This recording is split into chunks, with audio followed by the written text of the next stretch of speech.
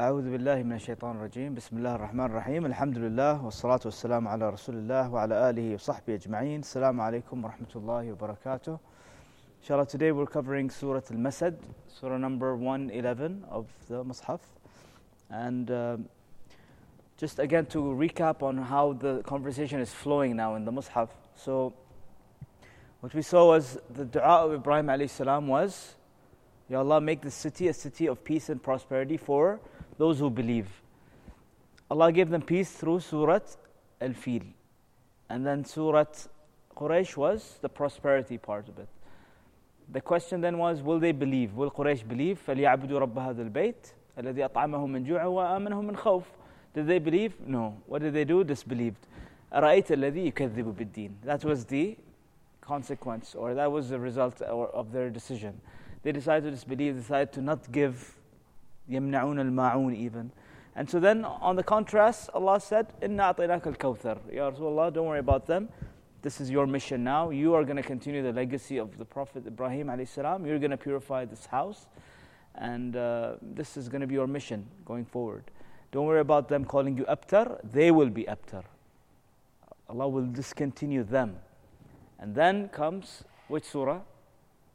Which surah came after that? Surah Al-Kafirun. Allah literally tells us how they're discontinued.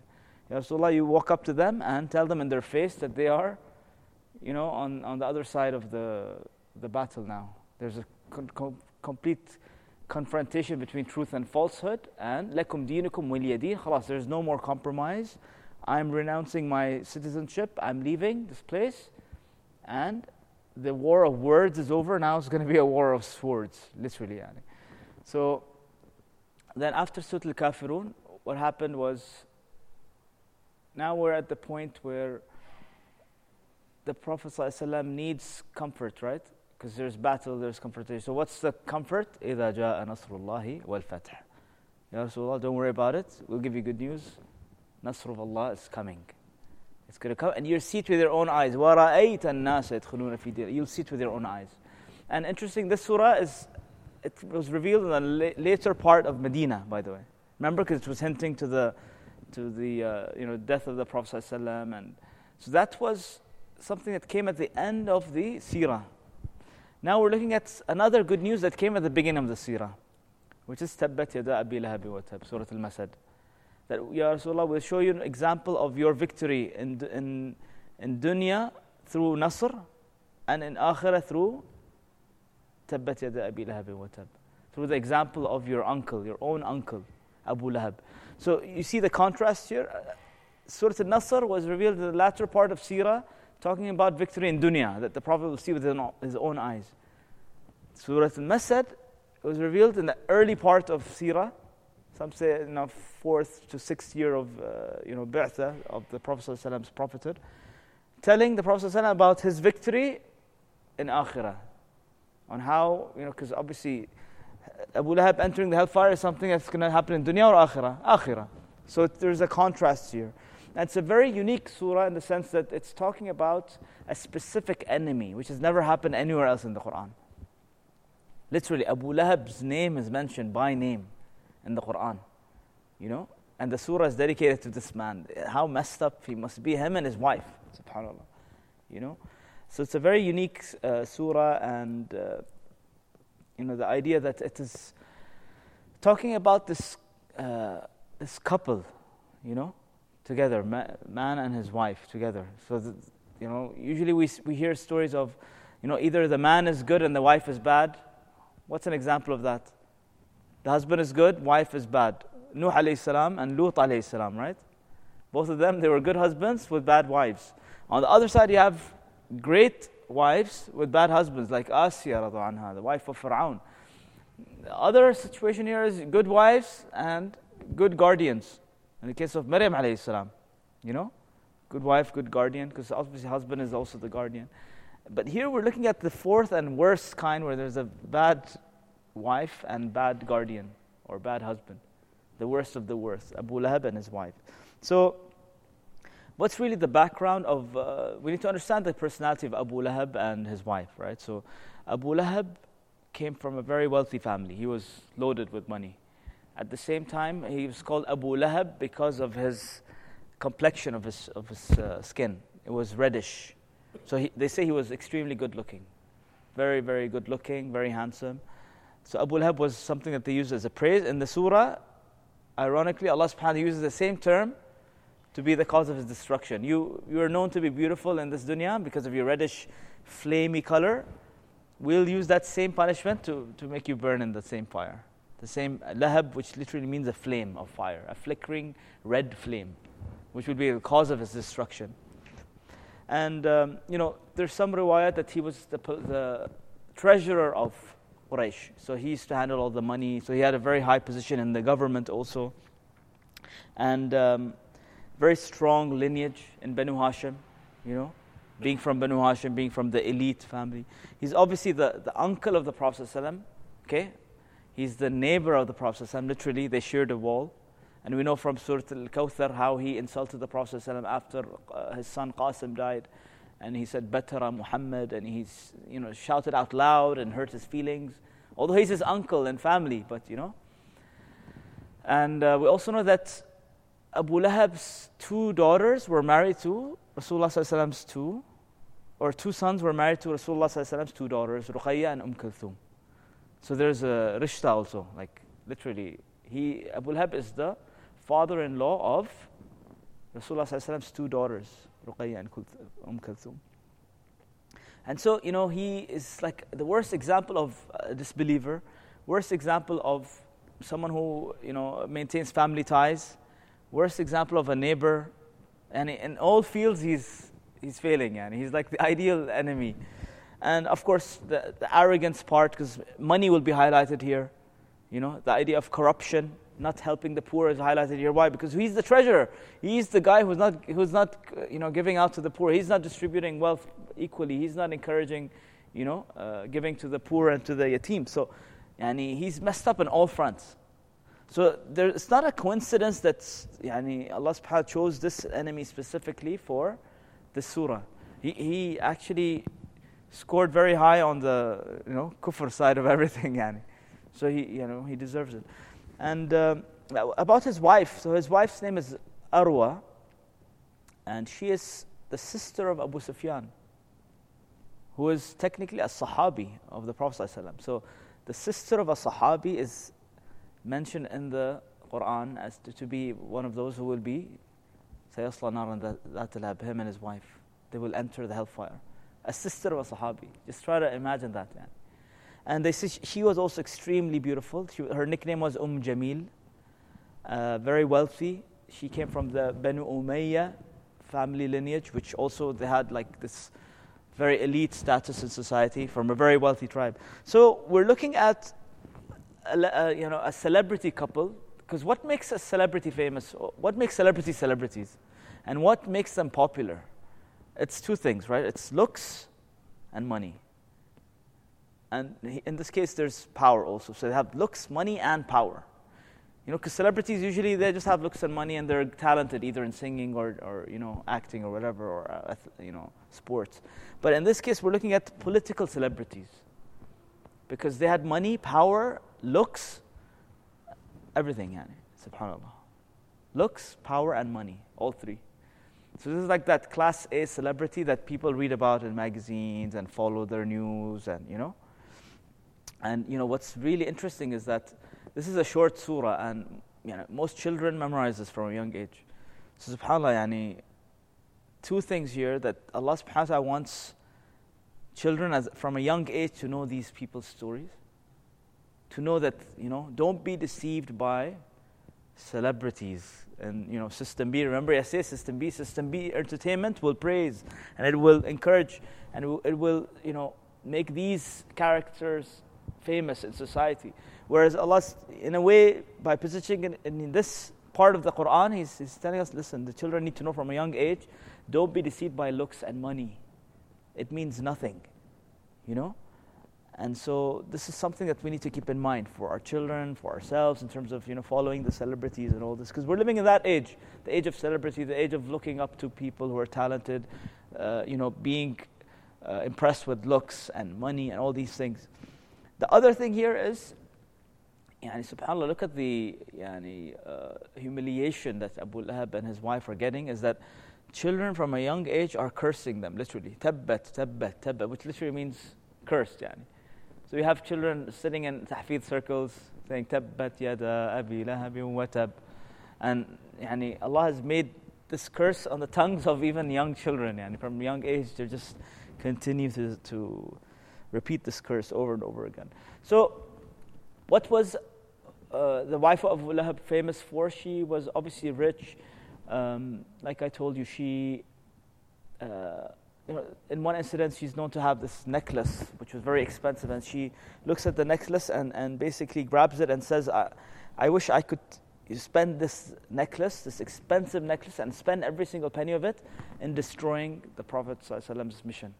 So she used the necklace, and which will be referred to in the surah later on. في جيدها حبل من مسد.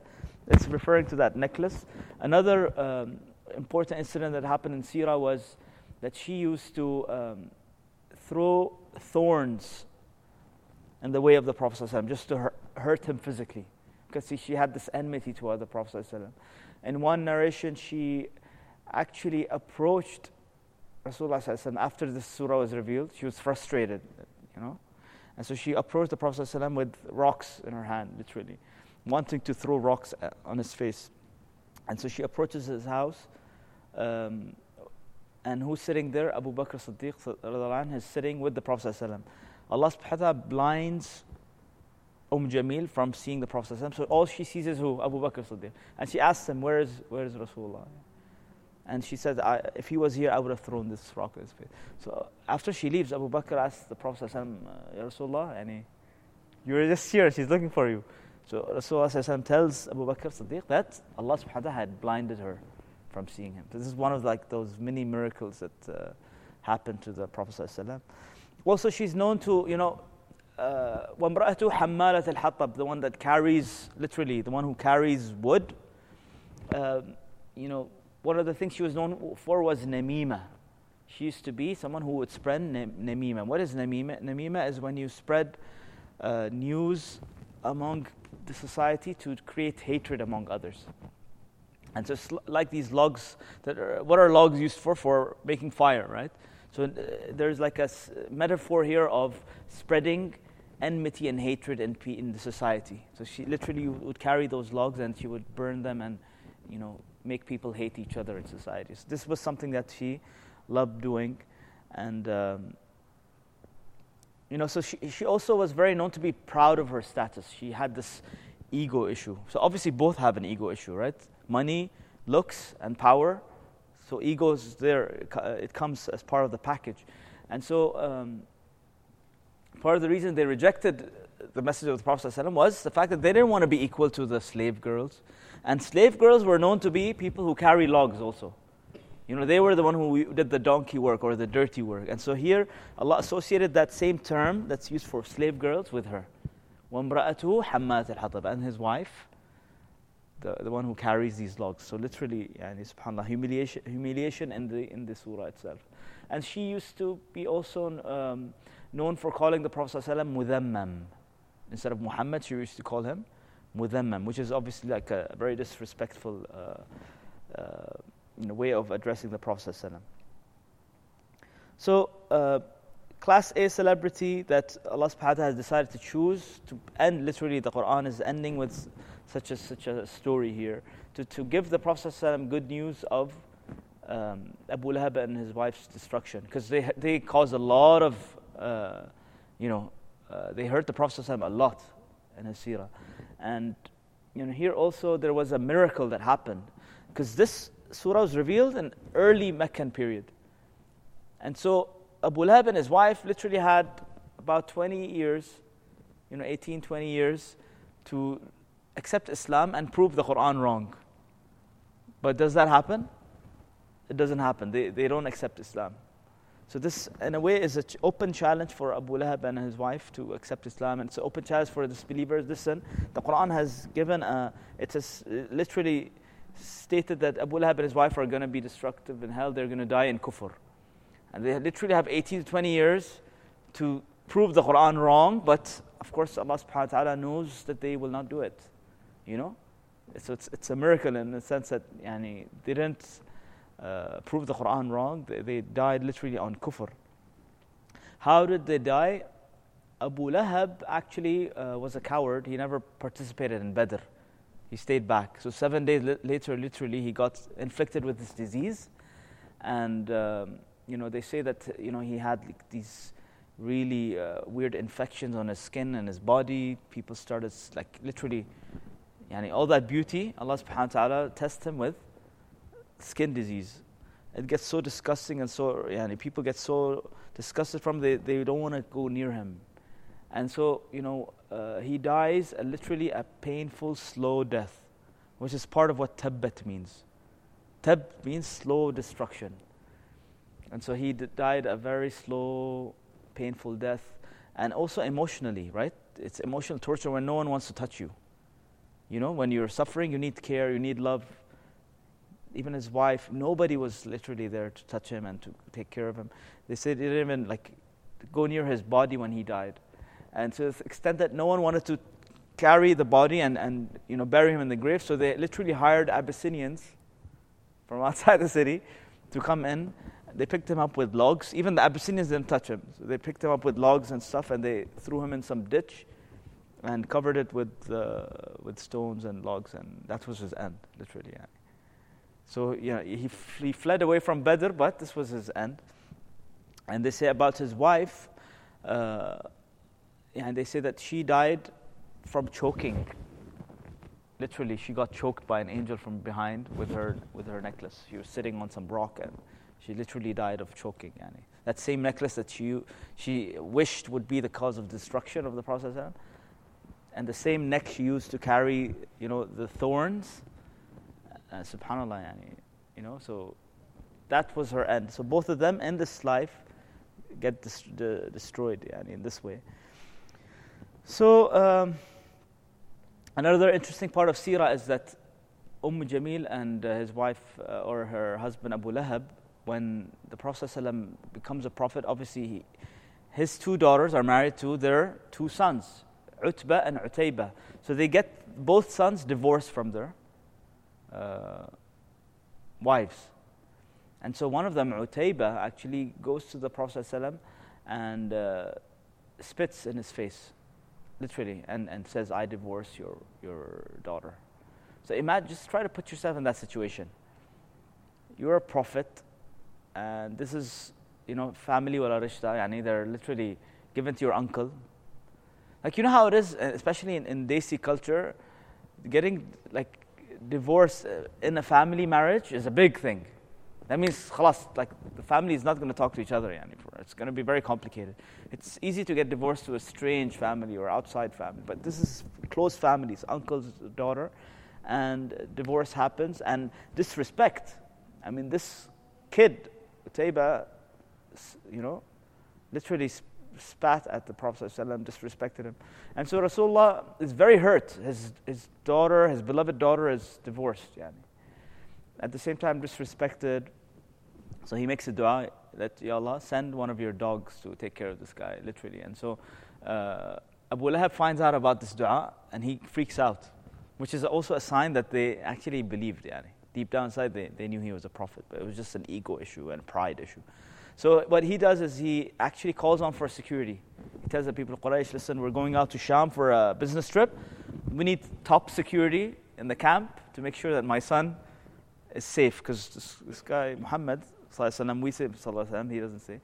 But he has made a dua, and I'm scared. So they put top security and everything. But then at night, Allah subhanahu wa ta'ala does send a beast that basically devours Utaybah and takes care of him, subhanAllah. So this dua does get accepted. So what are other stories of Abu Lahab? These are all background stories for you to understand. Very important, okay? So when the Prophet ﷺ it was revealed to him, وَأَنذِرْ عَشِيرَتَكَ الْأَقْرَبِينَ. Because in the first part of Sirah, there was secret da'wah happening. The Prophet ﷺ was being very strategic in who is answering, who is he inviting to Islam. And then at one point, Allah said, after second, third year of prophethood, now it's time for you to go public. Go public. Warn people in public. And so it needed a lot of courage. And so the Prophet ﷺ had 3 incidences where he tried to do this. One was like a private dinner that he invited people to, but people didn't really pay attention much. They were more into the food, they were having a good time, eating and stuff. So, sometimes, subhanAllah, this happens. You invite your friends over thinking that you'll slip in some da'wah here and there, but they're just busy playing PlayStation and joking around and talking about cricket and tennis or whatever. And so you don't get a chance. And you're like, oh, inshallah, next time. So next time, Ali ibn Abi Talib is, he arranges something, another private dinner, and there he does stand up and clearly says that, listen, I'm a prophet, I'm here to warn you of the hellfire and accountability and all these things. And so Abu Lahab stands up and says, literally, what's in it for me? And if I come to this deen, what's in it for me? Because he's thinking about benefit, which is something that we need to understand. That we shouldn't look at Islam as something that gives us benefit. It's not like you're going shopping or something. Like you're buying a car or you seek benefit in Islam. You accept Islam because Allah wants you to be His slave, and Allah deserves to be worshipped. This is your role. This is your purpose in life. You were created for this purpose, so you fulfill this purpose. Yes, Islam does come with benefits, of course, no doubt about it. Comes with plenty of benefits in dunya and akhirah, but that's not the sole primary purpose of entering into Islam. You don't enter Islam seeking, okay, what kind of benefits will I get? Should I fast because it's going to help me lose weight? Should I pray because it's going to help me with my focus and this? Should I not drink alcohol because it's harmful for my body? A lot of people nowadays, even Muslims, they do this. They justify doing halal things because it's beneficial, rather than because Allah said so. You don't say, I don't drink alcohol because it's bad for my health. We're not supposed to drink alcohol. Why? Number 1, because Allah said so. Number 2, yes, it's bad for your health. We don't eat pork not because it's bad for our health. Number 1, because Allah said so. Number 2, because it's, of course it has harms, and Allah knows that, and that's why He prohibited. So he was looking for benefits, and obviously he found out there's no benefit. So he says, "Tabban laka," literally, may you be cursed. "Alihada jama'tana," you gathered us here for this. So this was another, attempt at or encounter between the Prophet ﷺ and Abu Lahab. The third encounter happened when the Prophet ﷺ used a very, well-known strategy to grab attention, which was basically to go up on the mountain, and back in the days they used to literally remove their clothes, and you would shout, "Wa sabaha!" You would shout early in the morning. You would shout, "Wa sabaha!" early in the morning. To grab attention, and people would come out of their houses, and this would be an emergency, state, basically. No one would do that unless it's an emergency. And so the Prophet ﷺ does this, but of course, he maintains his decency. He doesn't, of course, remove his clothes. So he goes there on the mountain and says the same words, "Wa sabaha." And people come out freaking out, like, what happened? What happened? And he said, me, I'm Sadiq al-Amin. If I told you there was an enemy about to approach you behind this mountain, would you believe me? And what did they say? Yes, of course. And so he says, fine then, if you believe me, then listen to this. I'm here to warn you of the day of judgment. You will be raised from your dead, you will be held accountable, and And so Abu Lahab again stands up and says, "Tabban laka, alihada jama'tana." So how many times did he say tabban laka? Twice. And interesting in the surah, tabbat yada abi lahabin wa tab. 2 tabs for the 2 incidences that happened in the past. And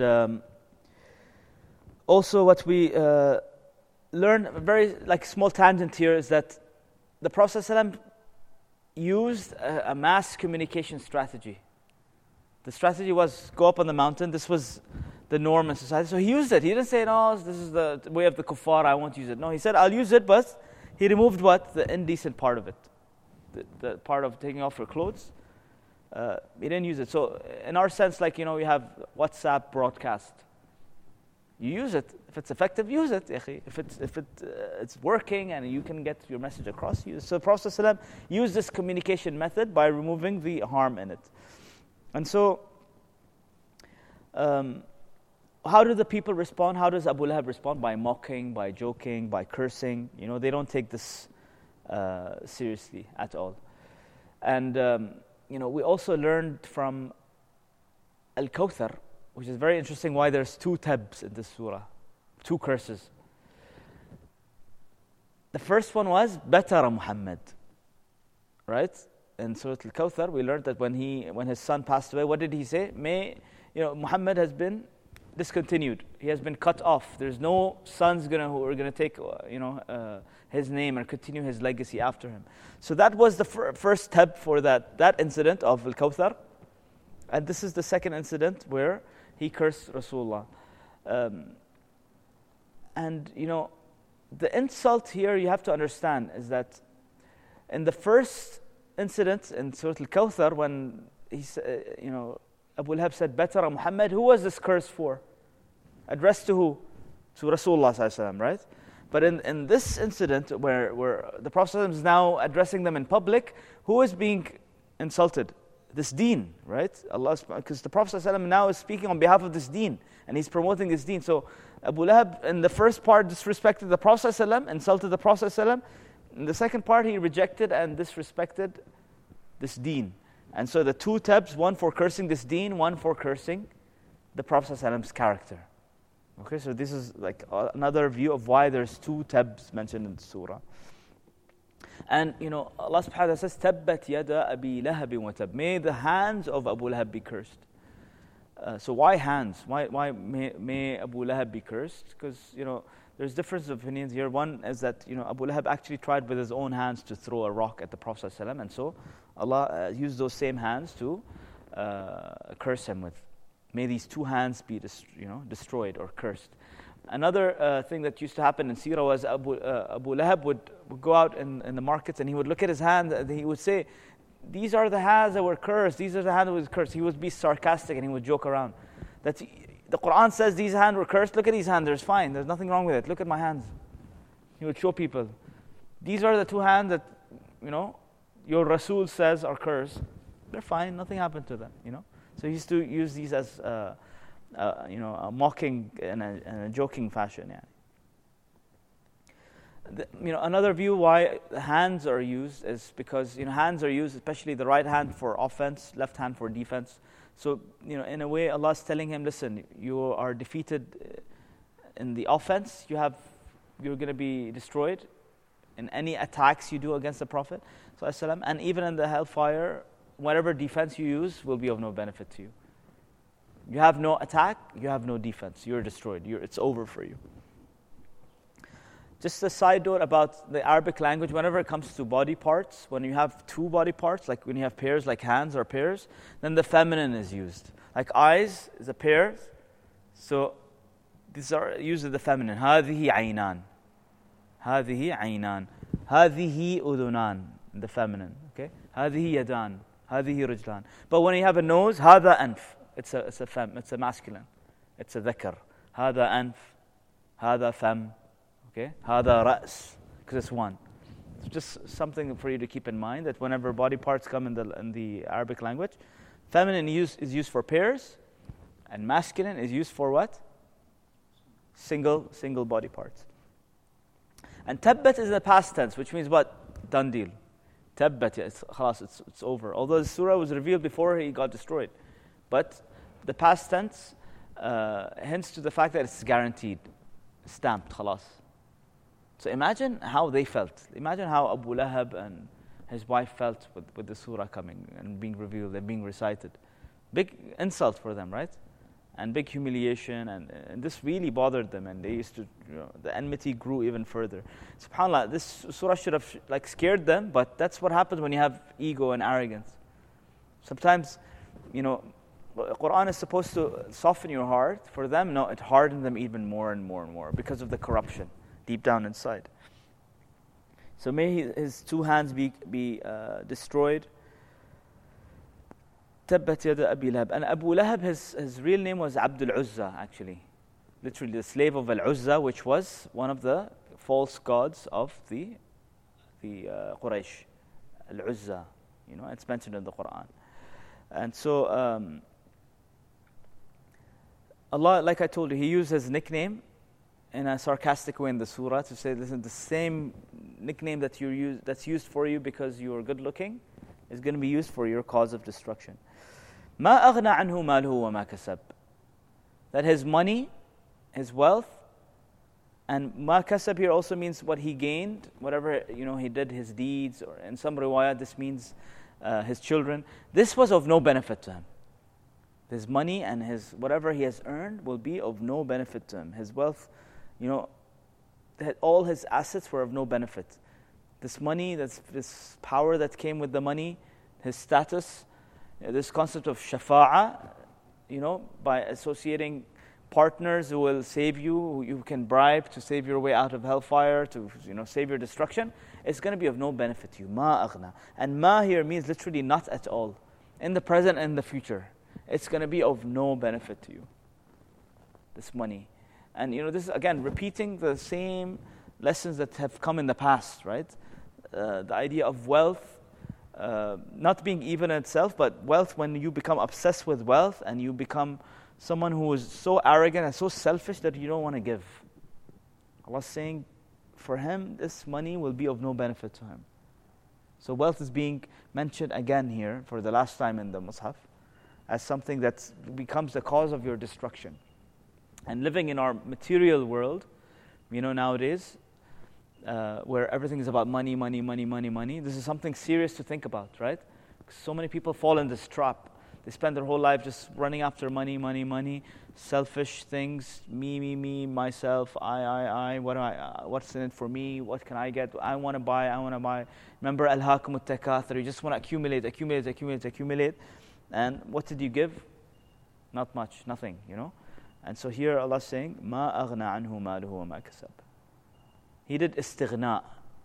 He felt that he was independent. He didn't need this message. He didn't need the Prophet ﷺ. Even his daughters, khalas, no need to give my daughters to this.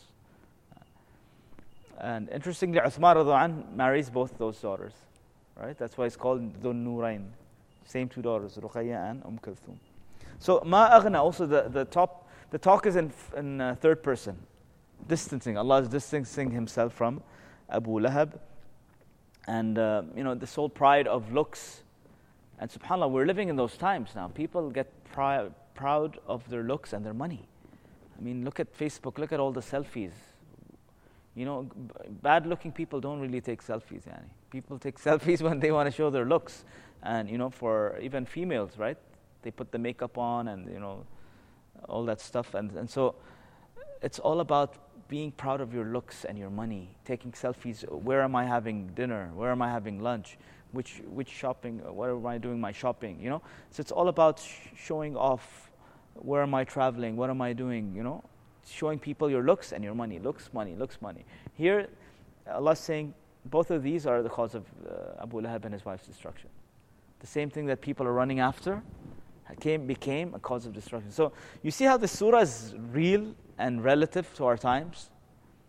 And it's not just a surah about their destruction. Allah is teaching us a very, very big lesson here. That beware of materialism, beware of this whole concept of celebrity status and just following that. Al-Asr, right? People were dreaming of, remember Surah Al-Asr? People were dreaming of that false illusion, that false dunya lifestyle, the system B lifestyle, where it's all about, me and looks and money and, where's spirituality? It's not there. And, I forgot to mention this yesterday in Surah Al-Kafirun, but just to wrap up this whole fitna of Dajjal. Dajjal is known for his right, basically, eye to be, there's a defect in his right eye. And so the left eye resembles materialism, things that you can see, things that you can touch, things that you can buy, which is like, representing everything in the seen, physical, materialistic world. So in a sense, Dajjal doesn't want you to look at spirituality. He doesn't want you to think about anything that's unseen, anything that cannot be touched. So concept of God, let's shelf it. Let's put it on the side. Concept of akhirah, please not talk about it. Concept of death, let's not talk about it. Concept of ruh, which is such an important part of our body. Allah said, وَلَقَدْ خَلَقْنَا الْإِنسَانَ فِي أَحْسَنِ تَقْوِيمٍ. He made us in the best of creation. Why? Because of this ruh. In the Dajjali system, in the material system, all these unseen things don't matter. Let's focus on the seen. And so for the believer, Allah has given us two eyes. The believer sees with two eyes. The eye of spirituality and the eye of, material world. Because this is the dunya we have to live in. This is the dunya where you have to plant your seed. Another, problem is that people, they only look at the dunya with the dunya eye or the deen eye or spiritual eye, and what do with the material eye? They close it completely, and they think that Islam is about secluding yourself from society. It's about, reading Quran and praying and fasting, and that's it. And, leave dunya. Dunya is evil. That's another extreme. So the balanced approach of the Quran is, no, you see the world with both eyes, the spiritual eye and the worldly seen eye also, because we need to live in this dunya. And this is the real challenge. And the Prophet ﷺ, we learn from his seerah that he had to proclaim this message in society. He didn't call on the Sahaba, let's go have our meeting in Ghar Hira every day. No, they used to meet in Mecca, and they used to he used to pray in front of the Kaaba, in front of the Quraysh, and he used to get humiliated, in public. And this is the message. So, practicing deen in seclusion in the masjid or doing i'tikaf and just staying in the mountains like some monks do, staying away from society, that's easy, and you're taking the easy way out. No, you want to really apply the way and the methodology of the Prophet. Try to be a good believer, struggle in society, in this corrupt society, and be a cause of goodness in this corruption, rather than, moving away from it and hiding, So Islam is a religion where you become, inshallah, the source of light for the darkness in society. Okay? Just something from last time. So, سَيَصْلَى نَارًا ذَاتَ لَهَبٍ. He will enter a fire that will be of flame. Allah uses Abu Lahab, ذَاتَ لَهَبٍ. So Allah is saying that fire that he will enter into eventually, or very soon. Sa here means very soon, which is a threat, right, for Abu Lahab. Very soon you're going to be entering a fire. And he says he will enter the fire that will be ذَاتَ لَهَبٍ, a fire of blazing flame. The same nickname that's used for him as Abu Lahab. وَامْرَأَتُهُ حَمَّالَةَ الْحَطَبِ. And here, the wa and his wife, which means what? In what's happening in the Arabic language now is, Abu Lahab will enter the fire as well as his wife. Okay, so both will be entering the hellfire. وَامْرَأَتُهُ also will be entering the hellfire. And who is she? حَمَّالَةَ الْحَطَبِ. She's the one that's carrying the wood, like I told you. One side note here that's very beautiful detail about the precision of choice of words. There's literally two ways Allah uses wife, two words for wife in the Arabic language, in the Quran. Imra'a and zawja. Okay? Imra'a and zawj or zawja. Whenever imra'a is used, you should know that one of two things is missing. Because, the concept of marriage is about, having children, being able to have children, and the other part is being a cause or source of good in society. Okay? So whenever a couple in the Quran don't have children, imra'a is used. Or whenever they have children, but like in this case, they have children, but they were not a source of good. So imra'a is used. وَامْرَأَتُهُ حَمَّالَةَ الْحَطَبِ. But whenever both husband and wife, they have children and they're a source of good, then zawj is used. Okay? Zawj is used. And so like, to give you an example of that is Zakaria, when he basically does not have a child, right? Imra'a is used. But the moment he has a child, Allah subhanahu wa ta'ala calls his wife what? Zawja. And you can refer back to this in Surah Maryam.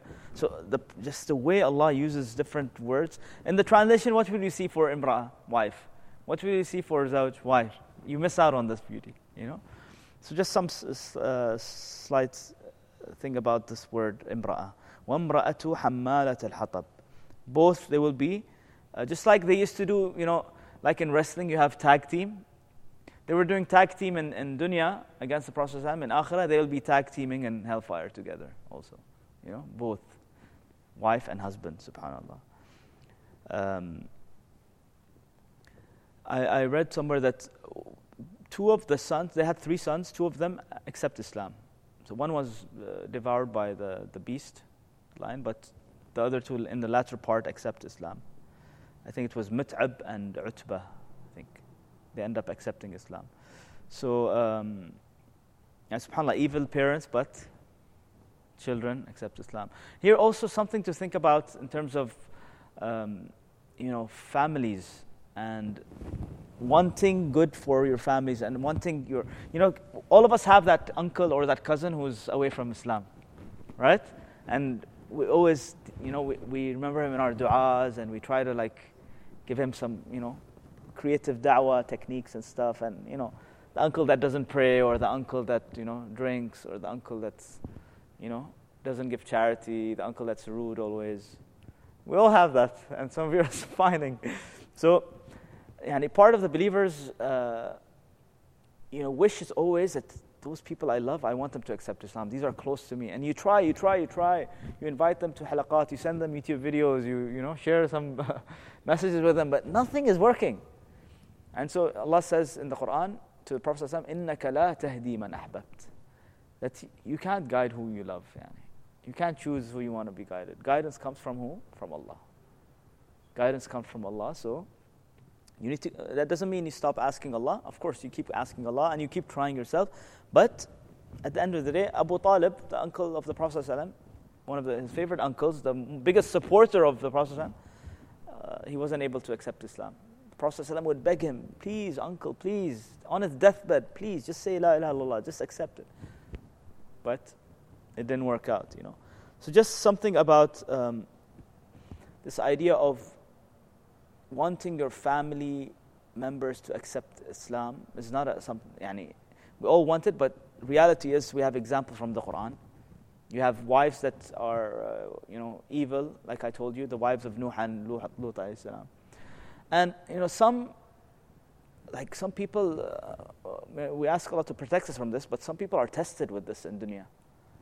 You have a righteous, or a man who halfway through his marriage, he's far away from deen, but then halfway through his marriage, he becomes close to deen and close to Allah and starts praying 5 times a day and Quran. But what about his wife? His wife is still in system B. She wants to go that way. Now the vision is completely different. Now the husband, realizes that there's Jannah, accountability, and Akhirah, and all this. So he gets his act together. He starts getting on the Sirat al-Mustaqim.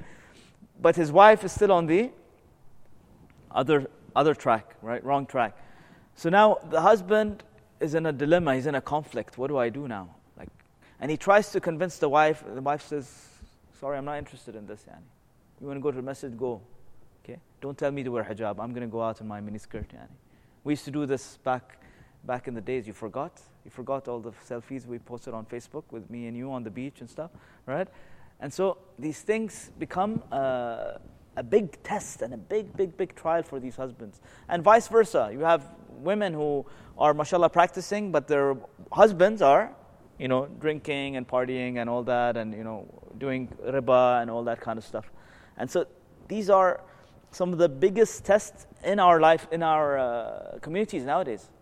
Some people are going through these tests.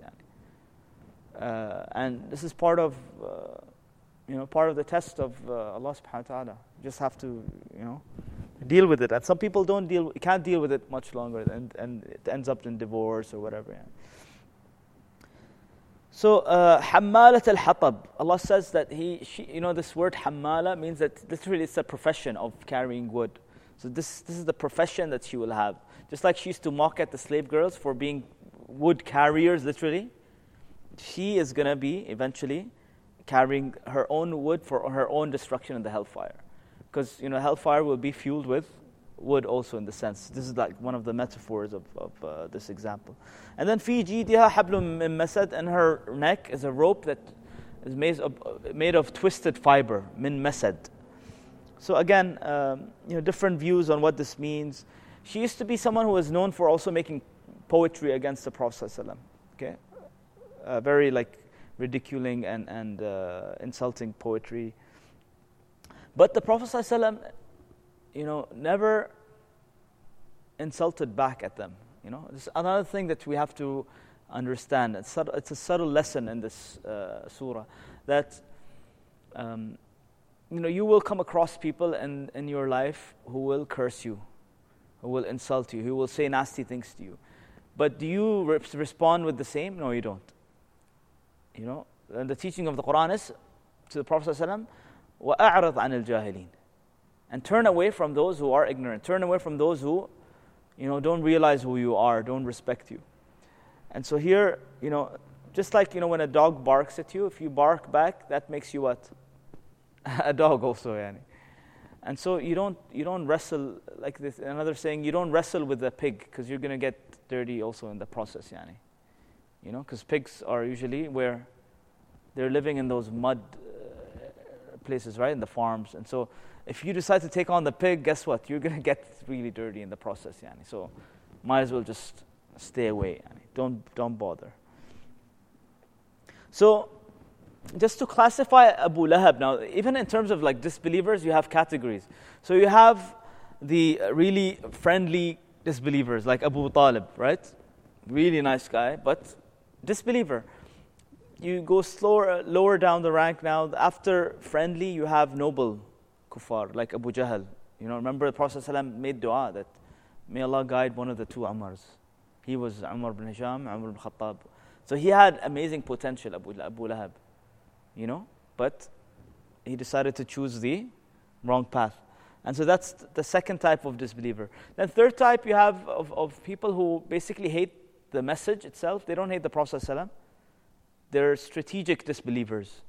Some of them are like Walid bin Mughira and others like him who hated the message. But here the worst of the worst is Abu Lahab. The one who hates the message and the messenger, ﷺ. He had like this personal thing going on, So he's the worst of the worst in terms of disbelievers, subhanAllah.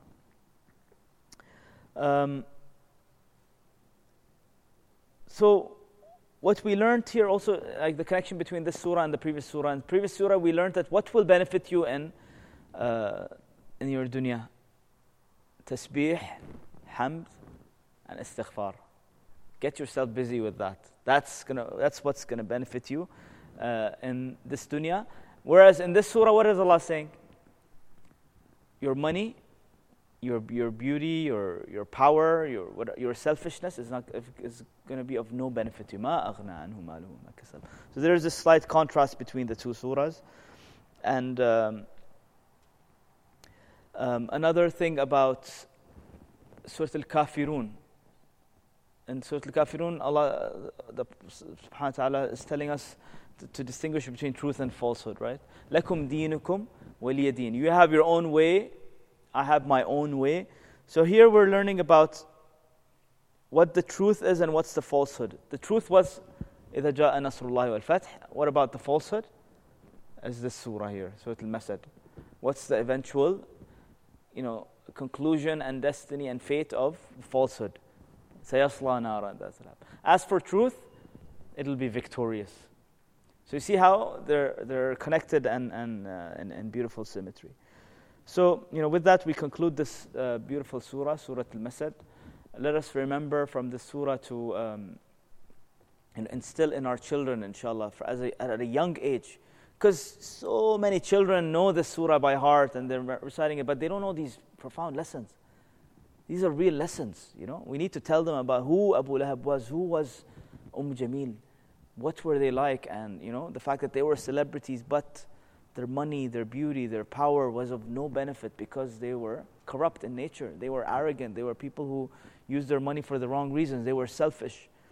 If these values get taught to our children at a young age, then wallahi, our next generations will be set, inshallah, because we're programming them. See, Quran is all about programming us, We have corrupt software in our systems. And what the Quran does is, with time, the more connected you get with the Quran, the more you get formatted according to the Quran.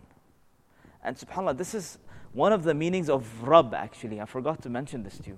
One of the meanings of Rabb, in the classical Arabic sense, is, the guy who makes pottery. So to make pottery, what do you have to do? You have to literally use your hands to shape the pot, right?